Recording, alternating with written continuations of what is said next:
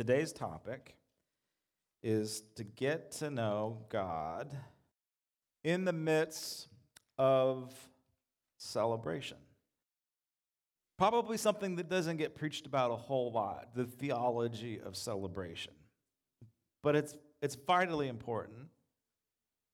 Some people lean more towards partying than others. Some people love and look for excuses to celebrate anything, like my wife. Other people avoid parties and celebrations at all costs. And yet, God is in the midst of celebration. If you want to get your Bibles out, I'm going to read this. It might be this translation might be up on the screen. Hope it is. The scripture that we're going to be looking at today. It's a very small scripture from a very small book in the Old Testament. And it is vital for us to get into our hearts today. This is Zephaniah 3:17. This is the World English Bible translation. I picked it because it translates "your Lord." In your Bible, if your Bible might say capital L, capital O, capital R, capital D. That direct translation is Yahweh, the personal God. So Zephaniah 3:17 says this: Yahweh, your God, I love this, is in the midst of you.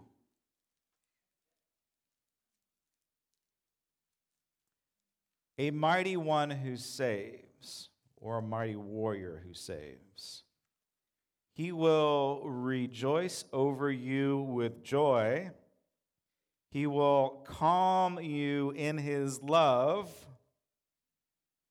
and he will rejoice over you with singing. Now let me put it into context. So usually pastors like myself will pick out a scripture that we like and we make it say what we want it to say. It is vitally important that we look at it in the context of what's really going on. Zephaniah is what we call a minor prophet. He is a prophet during the reign of King Josiah, the good reformer king. There's not many good kings in Judah, but he's one of them. Him and Hezekiah are one of them. And Zephaniah, ironically, is a relative of one of the kings, King Hezekiah. So there is a royal lineage going on in this scripture, and we get into the heart of who God is. Josiah started to, like what we did last year, started to remodel this temple. It had been a couple of years. They needed some new carpet. They needed to change the lights out from candles to LEDs. It needed to be freshened up. Did anybody do any remodeling of their home this past year? A few of you, right? How many of you found your old Bible? Mike Noyes lost his Bible not too long ago. Did you ever find it? There it is.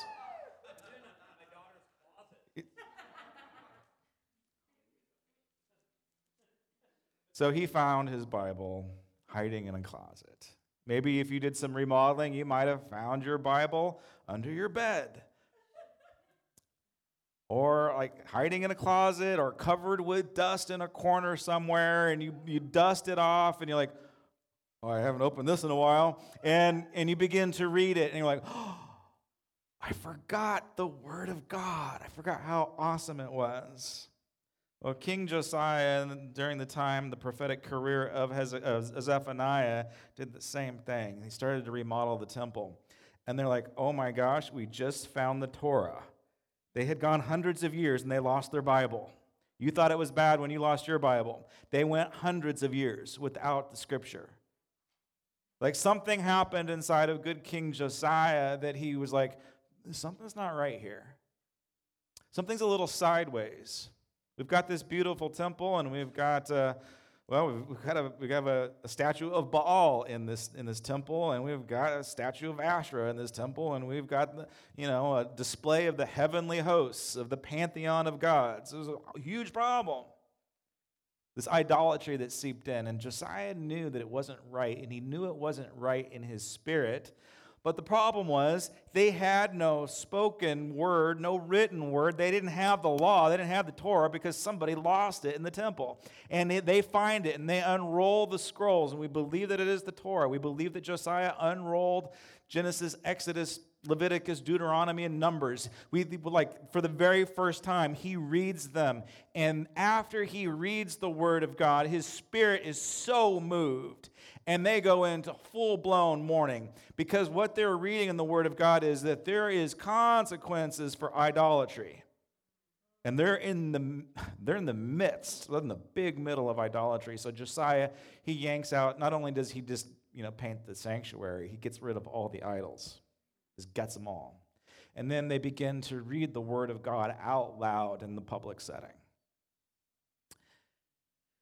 Politically, what's taking place in this time is that the Assyrian Empire is fracturing and falling apart. A little bit of a power grab. The Neo-Babylonians are coming into power. The Egyptians are jockeying for power, and the Persians are also in the mix. So there's a lot of stuff that's going on. But what is taking place is that Israel is free because there's a power vacuum in this moment. But what has been prophesied is the coming judgment and the exile of God's people. And it almost seems like for a moment, maybe, just maybe, that can be put off if people turn their hearts towards the Lord. But if you've read your Bible, you know that's not the case. Because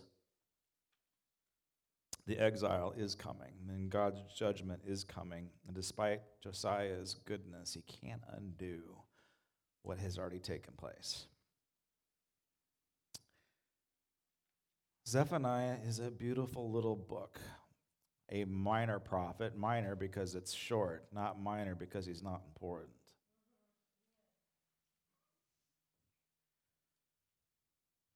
In the beginnings of Zephaniah,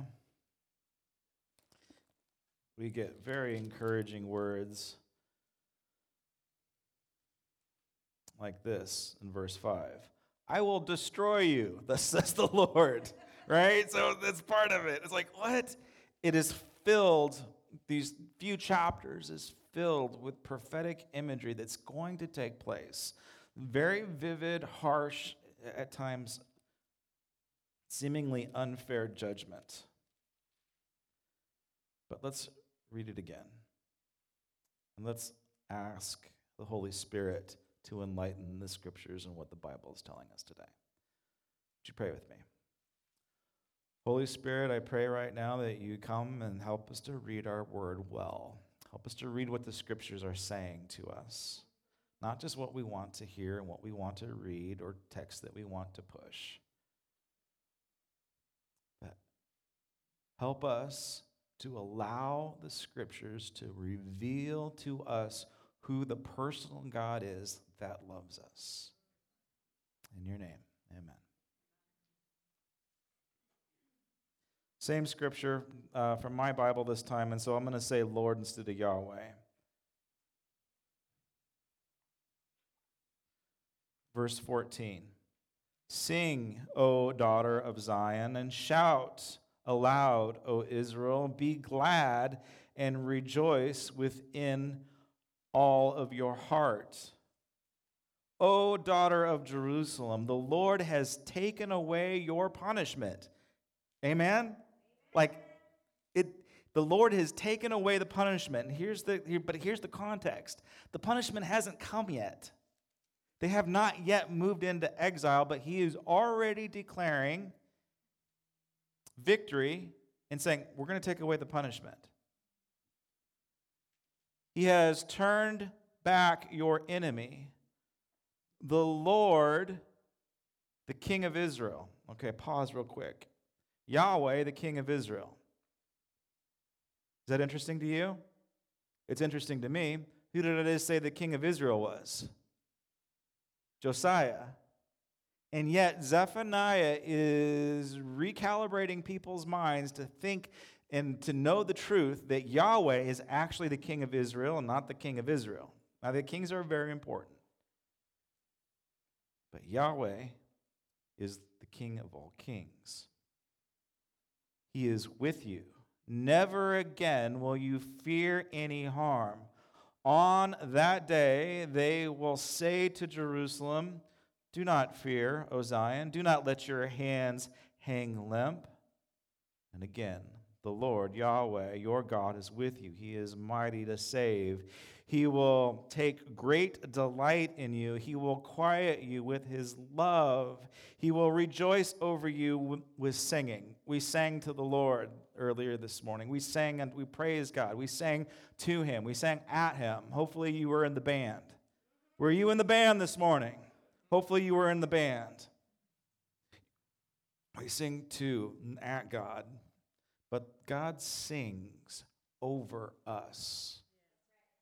We don't necessarily get that, but he is singing over us. Not to lord over us, but to show us and to encourage us and to inspire us. And this very active word, this singing over us. It's almost like it's like an interpretive dance singing over us. Like he is really excited about you, is what this scripture is saying. The sorrows for the appointed feasts I will remove from you. They are a burden and a reproach to you.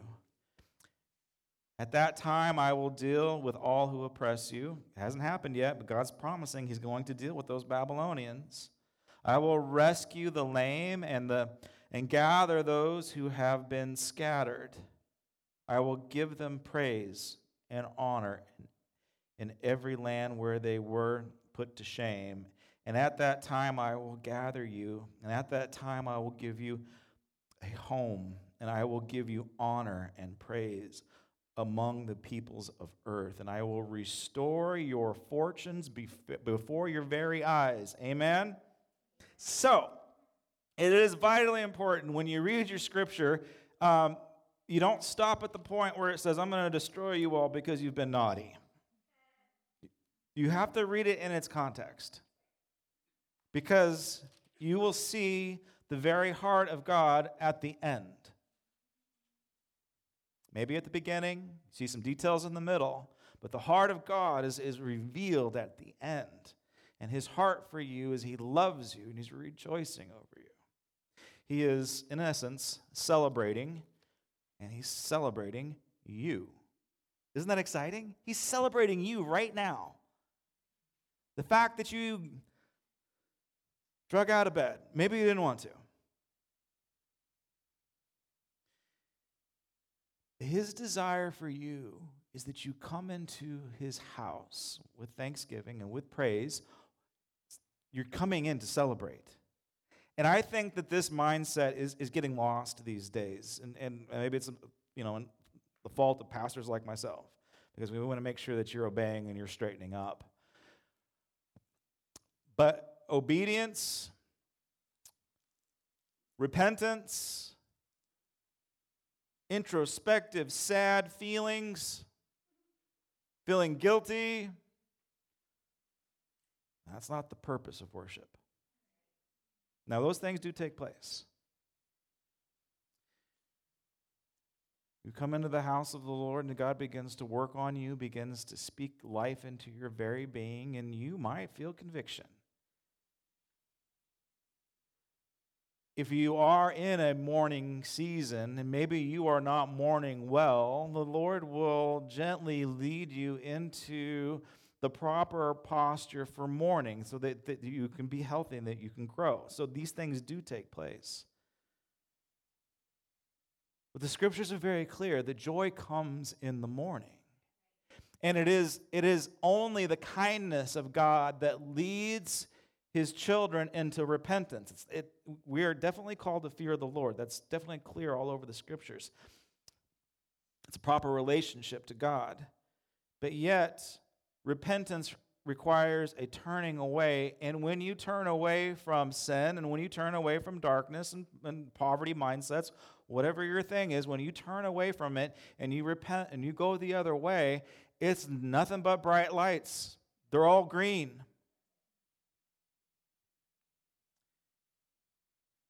And if you have repented And if you're not feeling the joy of the Lord, we got a little more work to do.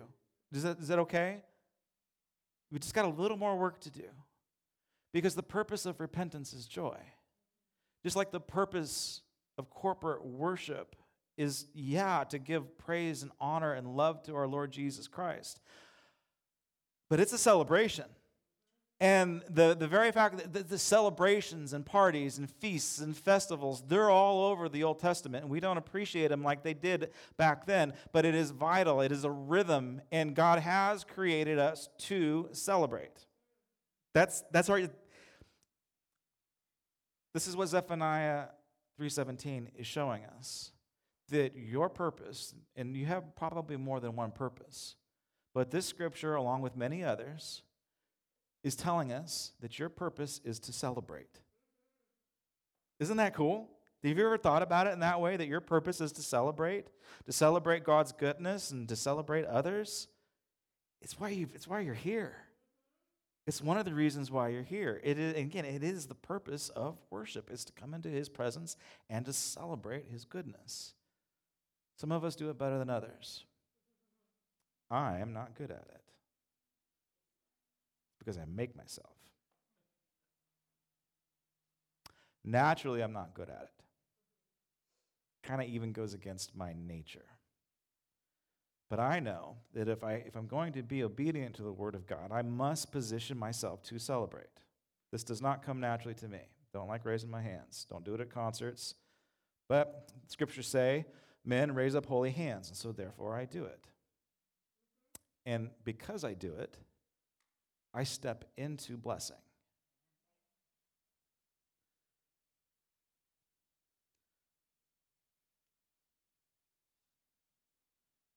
Our staff wants to curate a culture at Granite Creek that is celebratory.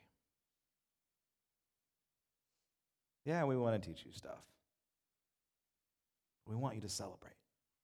That's what Nativity is all about. That's what Fall into Fun was all about. Like, wow, we get to come into God's presence and celebrate. You know who doesn't want to celebrate?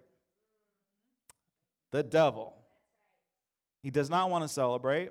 And in fact, during the week, when we go to work on Sunday, sort of, we need to Sabbath on Sunday, but during the week, we will review Sunday. During the week, we will pray for the following Sunday. And our objective is to make sure that our celebration service is not sabotaged. The enemy of God wants to sabotage your celebration. It's his strategy. He's pretty good at it, but we can't allow him to be good at it anymore. If you leave church depressed, stressed, not calm. Did you guys catch that in the Zechariah part? That the love of the Lord will calm you down. If you're not calm, if you're all wound up and worked up, I'm not saying that passion is good, right? We want to be passionate. Amen? There's nothing wrong with our emotional state. Well, there could be something wrong with your emotional state. But God created your emotions. He wants you to become emotionally healthy.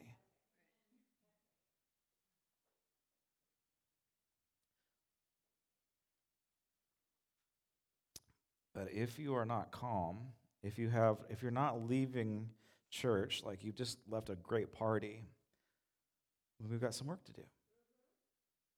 So let's talk about some of the enemy's tactics to sabotage celebration. One thing that he does, again, as a staff, we address this, and I want to encourage you to take the same practice and address it in your own personal lives. As a staff, we will address the issue of enemy sabotagers, provocateurs. That's a new word these days, right? If you've been following politics, you understand this idea of enemy provocateurs. So political agents on both sides of the camp, they will send in, intentionally, they will send in bad agents, bad apples to disrupt any type of a meeting or protest or whatever it might be. You can't trust anybody these days because you don't know who's sitting in your midst. It could be your best friend or it could be somebody from the enemy's camp. And so we have to, that sounds kind of extreme, but I just want you to get this into your mind, that the enemy of God has assigned provocateurs to infiltrate churches. We're doing pretty good. We kick out the snakes. We don't really even kick them out. It just takes a little bit of kindness and a little bit of love and a little bit of a firmness, and they're like, okay, I guess I can't scam this one.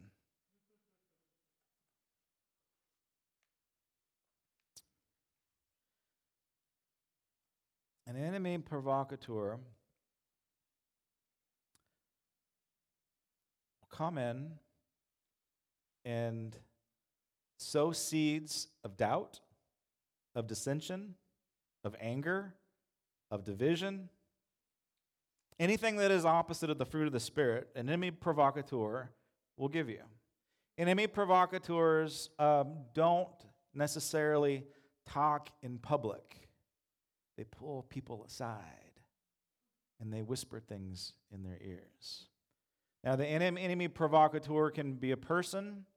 You ready for this? The enemy provocateur can also be a spirit. Things that we don't like to talk about these days in our materialistic world.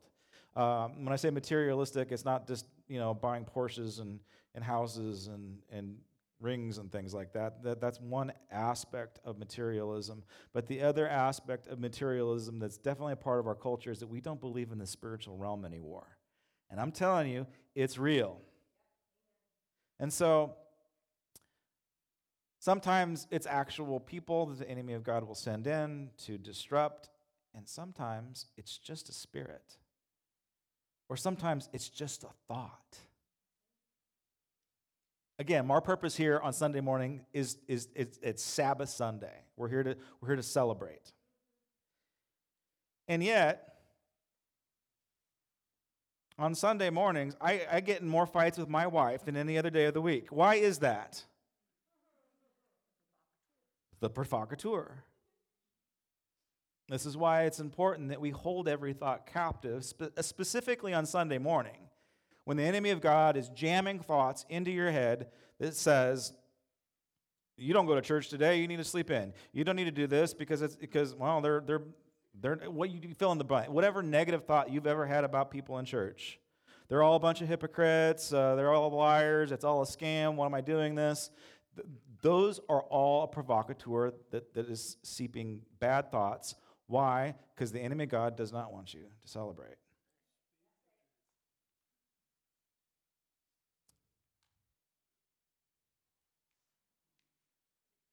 Second thing the enemy of God will do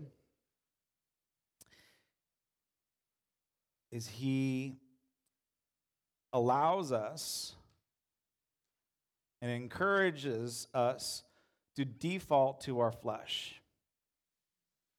We're all broken and needy people, and the enemy of God will highlight that, okay, well, this is his weakness, so let's pour some gasoline on it. And he's actually very good at doing that.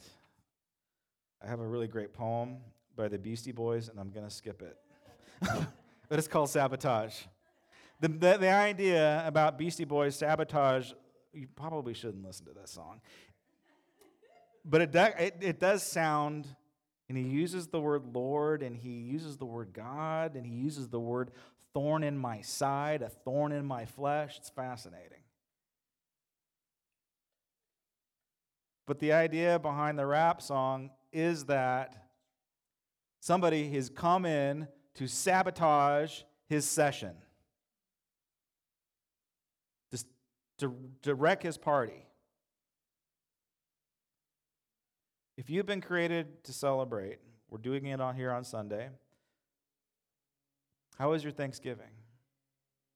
Do you know that Thanksgiving is a celebration? I mean, yeah, right? A lot of people don't feel that way, but it is a celebration.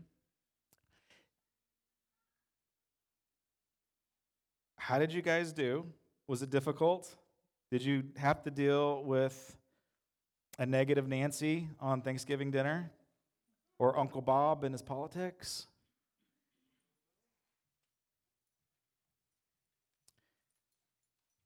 You know the saying, one bad apple spoils the what? The whole bunch. Okay. So again, it is the strategy of the enemy to bring a bad apple and to drop it into our midst, to ruin your party, to ruin your celebration. I have a quote. I'm going to read this. All badness, all evil is spoiled goodness. A bad apple is a good apple that becomes rotten. Amen? Okay, so we're all good apples here today. Amen. And we have to choose not to become a bad apple. So even you can be a provocateur if you do not guard your heart and your mind in Christ Jesus. Because evil has no capital of its own, it is a parasite that feeds off of goodness. John Fulton Sheen. So we need to be aware of bad apples. We need to make sure that we don't become a bad apple. The second saboteur of celebration, something I know a lot about, is self-sabotage.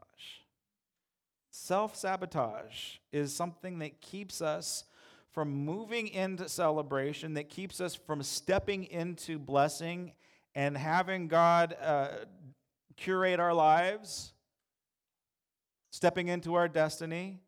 We have this incredible ability to self-sabotage. Why do we do this, and where does it come from? One, it is self-sabotage. Okay, you guys okay? We're going to go deep for a second. The enemy of God will pick up on your insecurities and will begin to feed negative thoughts into your heart and into your mind. Self-sabotage one of them comes from a fear of success. A fear of success. Most of us want to be successful. We want to step into God's blessings. We want to have a breakthrough. We want to have a transformation. These are our prayers. These are our desires. But when the Lord presents the opportunity to step across that threshold into a blessing, a battle begins in the mind. And then we come to the realization that if I step into this success, my life will change. My identity could change. My responsibilities could change.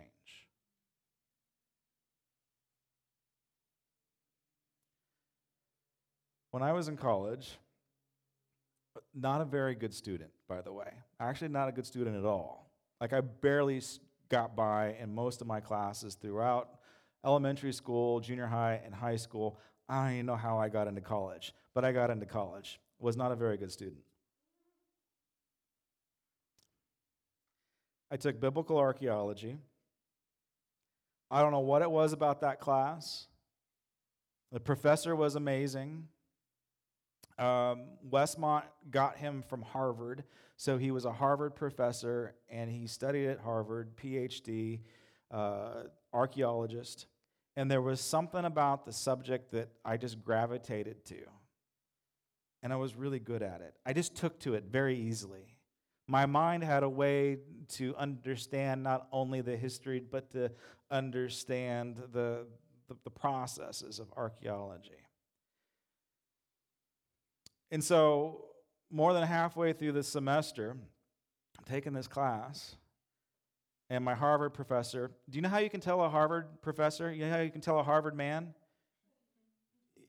You can always tell a Harvard man, but you just can't tell them much.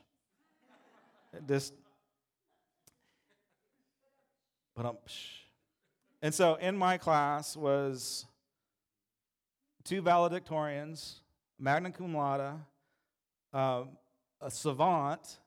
Like this, I had this one friend of mine named Mark. He's just a genius. Like he could play Mozart and then he could play it backwards, kind of genius. And so I was like in this class with all of these very smart people. And I had no idea how well I was doing in the class.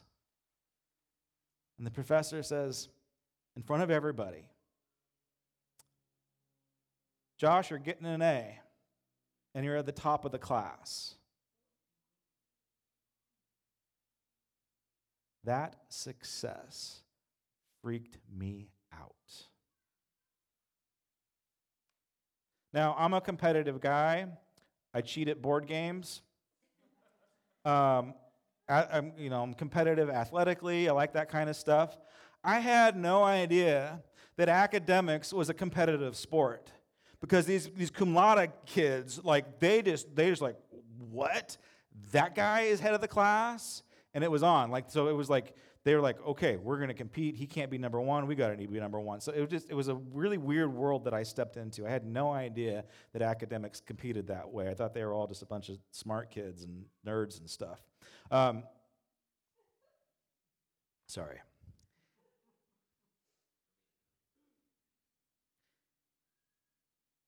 Something happened in me psychologically that sabotaged my position. I could not handle being number one in that class because that was not my identity. Even though the subject came naturally to me, I was good at it, I wanted to do it, I loved it, I was passionate about it, I couldn't handle the success, and so I sabotaged it. I still got an A, but I was no longer number one in the class because I didn't know how to deal with that. It messed with my identity because my identity was not the top of the class. My identity was the class clown. Amen? But see, God does not want you to remain mediocre. He wants to take you up into new levels, so he wants you to celebrate. So we can't self-sabotage ourselves in these areas. He literally wants to transform you into a new being. So don't allow yourself to sabotage in that area. You're worth it. You deserve God's blessings.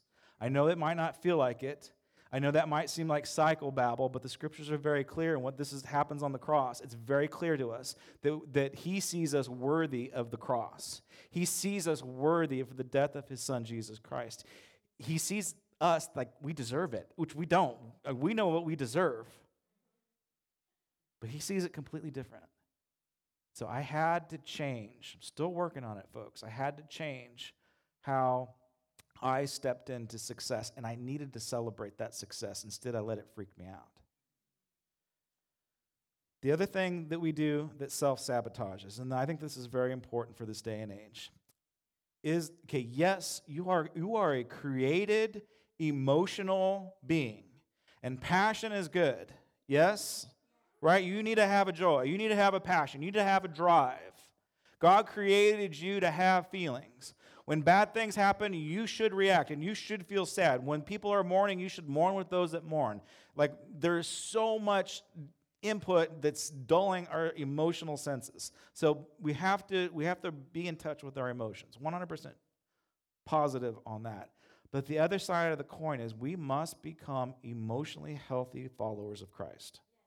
In that, we cannot allow our emotions to dictate our spiritual direction and future. We are in control of our emotions spiritually. Our emotions are not in control of us. Another illustration. In high school, I was on the wrestling team. I was really good. Again, it came naturally. My junior year, I varsity'd, and I was seeded to take league. It was just going to happen. I was killing everybody.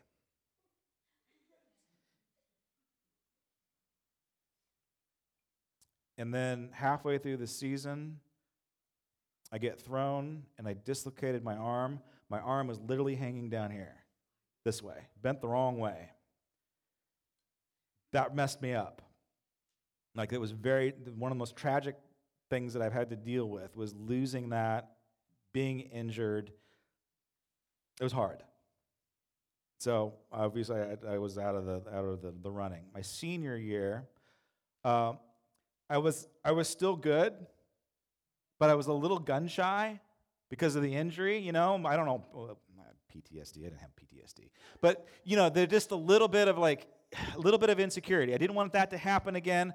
I wasn't as aggressive as I once was, but I was still seeded to take league. And in league finals, I'm wrestling the guy that, it's the two of us. Like, we're both the best in the league. I'm at Altaloma, he's at Upland. It's a big showdown. And I had him. I was winning by points. The meet was almost over. The match was almost over. And I don't know what happened, but I sabotaged that match. It was, and I honestly, I still can't quite figure it out. But what I do know what happened is my emotions got the better of me. My emotional state derailed my training, my fitness, my mental stability. And even though I had him by points, I was going to win the match within seconds, I full Nelson'd the guy, which is illegal to do. I fouled myself out. And I lost the match, and I got number 2 instead of number 1. Why did I do that? I self-sabotaged because there was something inside of me that just said, you got to do this. And I did not listen to my training. I listened to my rage or my emotions or whatever, but it did not play out well. You remember good King Hezekiah, who was the king during the reign or the prophetic career of Zephaniah? Again, he gutted the temple and he cleaned everything out. He was a great king. He ushered in reform. He ushered in a revival. He was literally changing the culture and the atmosphere of the people. He led repentance that turned into joy. And remember that power vacuum that I told you about earlier? Syrian Empire falling apart. The Neo-Babylonians are trying to get their act together. Egypt is trying to move in on this. Israel is free. They can breathe for a moment. Because they're always stuck in the middle. Israel's always stuck in the middle between world powers. And good King Hezekiah, pulls a Braveheart. He pulls a, "We are Sparta!" Like, if you read the story, we don't know what the heck he was thinking. He decides to go to war when his enemies are literally fighting each other. They don't have to do anything. Israel just needs to sit back. Drink some Manischewitz. They just need to chill out. They need to calm down. They can just sit back and watch the show because God's enemies are literally killing each other. But there was an emotional, unhealthy response. I don't know if it had to do with Josiah's ego, if he wanted to win a battle, but he decides to go to war and fight Necho, the Pharaoh, the Egyptian. And he gets slain in battle. And when the scriptures write about Josiah's death, it's not Braveheart, guys. It was, he went against the council of the prophets. But yeah, God didn't want him to do this, and he just did it anyway. This is kind of sad. The point is, you and me, we have these emotional impulses that we think we might be doing something good when actually we're not. We're doing more damage than good.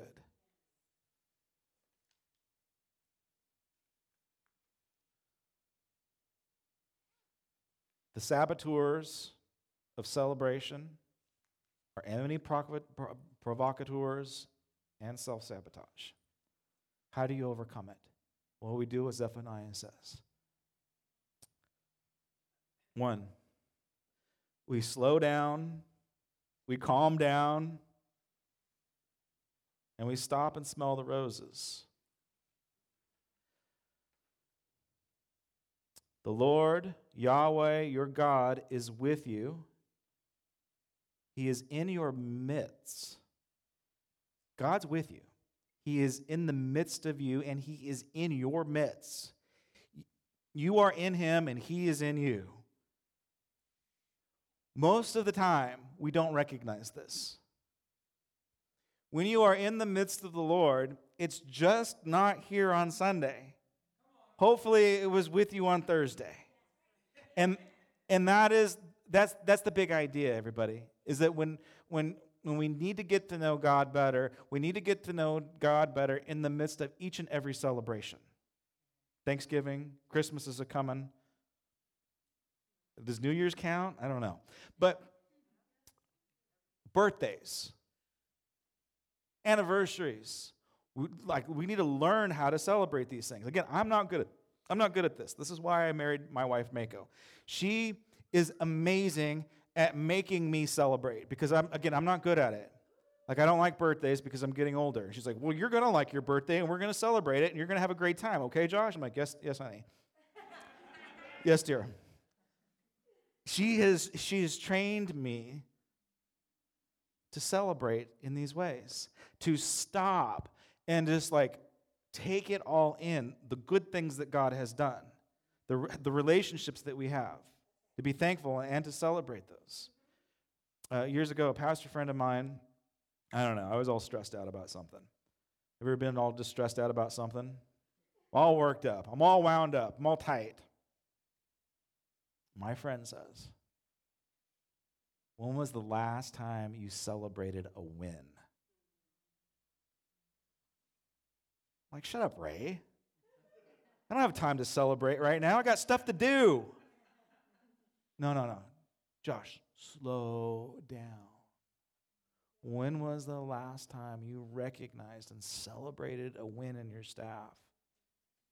Life comes there. God is in the midst of that. Stop and celebrate a win with the Lord.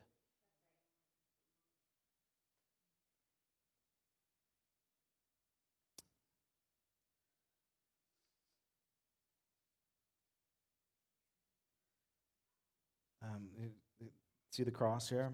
What's it symbolize? What's it represent?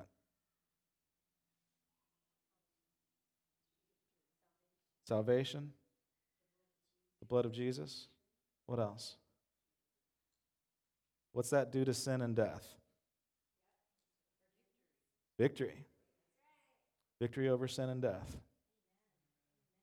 There's a reason why my wife forces me to celebrate. There's a reason why there is all kinds of celebrations in the Old Testament. One of which is the Passover what? The Passover dirge? The Passover funeral? The Passover sadness? Remembering how bad things were? It is the Passover festival. And we celebrate the feast of what? Of unleavened bread. It's a feast. It's a party. The enemy of God wants to come in and crash your party. So let's not allow him to do that. This represents victory over sin and death. And when we receive communion, we are celebrating what he has done for us. It is the Passover meal. It is the feast of the unleavened bread. It's a party. Isn't that cool? Isn't it a different way of seeing it? And again, victory over sin and death. The war has already been won. The battle is over. Right? You guys know that. The victory has been won. We have won. Jesus has won. He's overcome sin and death. Done deal. Let's celebrate that. Furthermore, the Lord wants to rejoice and to celebrate and to sing over you. He wants to celebrate you. He is rejoicing over you. Why? Because you are in him and he is in you. The victory that he has accomplished on the cross is also residing and present inside of you. We have the victory.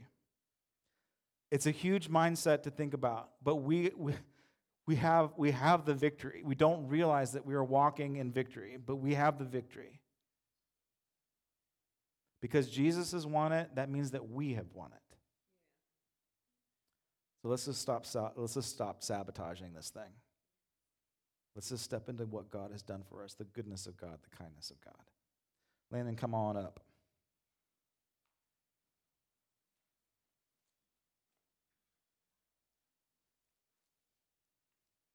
All right, let's grab your communion elements. And let's celebrate a win today. Yeah? You want to celebrate a win today?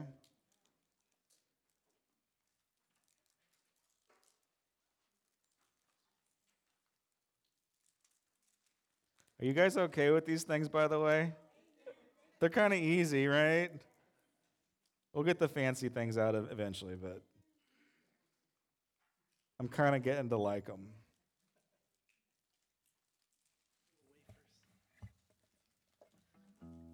When you think about the body of Christ that has been broken, we say it's been broken for provision. It's manna from heaven.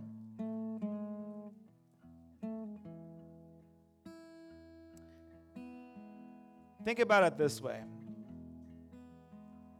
We step into royalty when we take part of the body of Christ. For a moment, Josiah stepped into royalty. Well, he was a royal king, right? But what was exciting about him is that he not only knew that he was a king, he was acting like a king. And so you have a position, you have an identity. Maybe God's changing it and transforming it. But when we take the body, we become more like the king and queen that God has designed us to be. Where there is a holistic approach to life and spirituality, where we don't make emotional, rash decisions, where we rely on the body for everything that God is doing for us. So when you celebrate this meal, know that transformation takes place only in the body of Christ, only by eating the manna.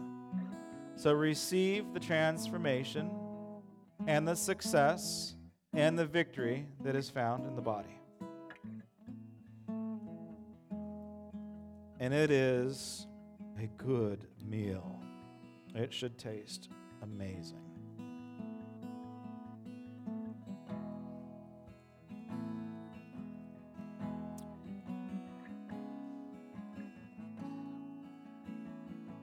I don't think I committed any sins this last week, so I don't think I need this.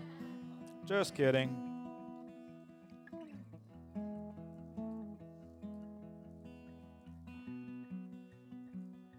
This is a good drink.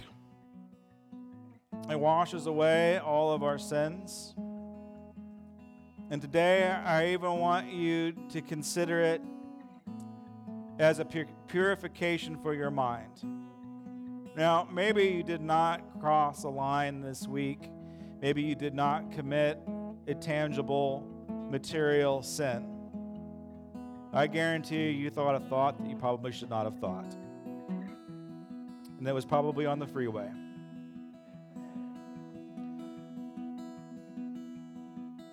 When we receive the cup, it forgives us of our sins, all unrighteousness, and all impure, defiled thoughts.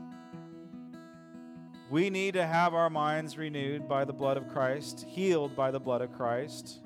Our minds need to be forgiven of the things that we've thought and maybe even acted upon. Jesus was very clear. If you murder somebody in your mind, you might as well just have done it in the flesh. It's the same thing. So, Heavenly Father, forgive our minds for what we have thought and sinned in secret places today. Receive the blood of Christ for the forgiveness of your sins. Thank you, Jesus. We're going to sing a song, and I'm going to give you a little bit of an application for celebration. Christmas is coming, right? Christmas is coming. Does anybody have any birthdays in between now and Christmas? So there's some birthdays in the mix. Is there any anniversaries in the mix? All right. Right now, maybe you write this down. The next time that you celebrate, get some balloons, get some kazoos.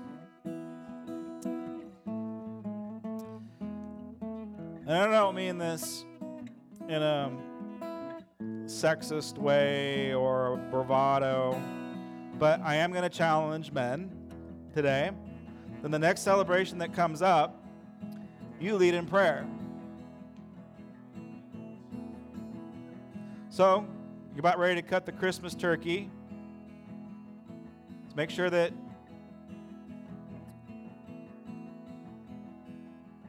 Aunt Tilda doesn't take over. You lead the prayer. You lead the prayer. Even if you feel uncomfortable about praying for the meal, at least assign Aunt Tilda to pray over the meal. It's vitally important because it's going to model something to your family. It's going to model from the position of a father that the father knows how to celebrate. And you just need to lead in that way. So there is your practical application. You got lots of time to think about it. You got lots of time to prepare your prayer for that special day. And when you celebrate in that way, just see what God can do. Heavenly Father, I thank you so much for this day. Speak to us, bless us. I kept you a little long, so let me send you off with a blessing right now. May the Lord bless you and keep you. May he cause his face to shine upon you, to be gracious towards you, to turn towards you in your times of need. To fill your home and to fill your mind with peace, joy, prosperity, and success. In his name, amen. God bless you guys.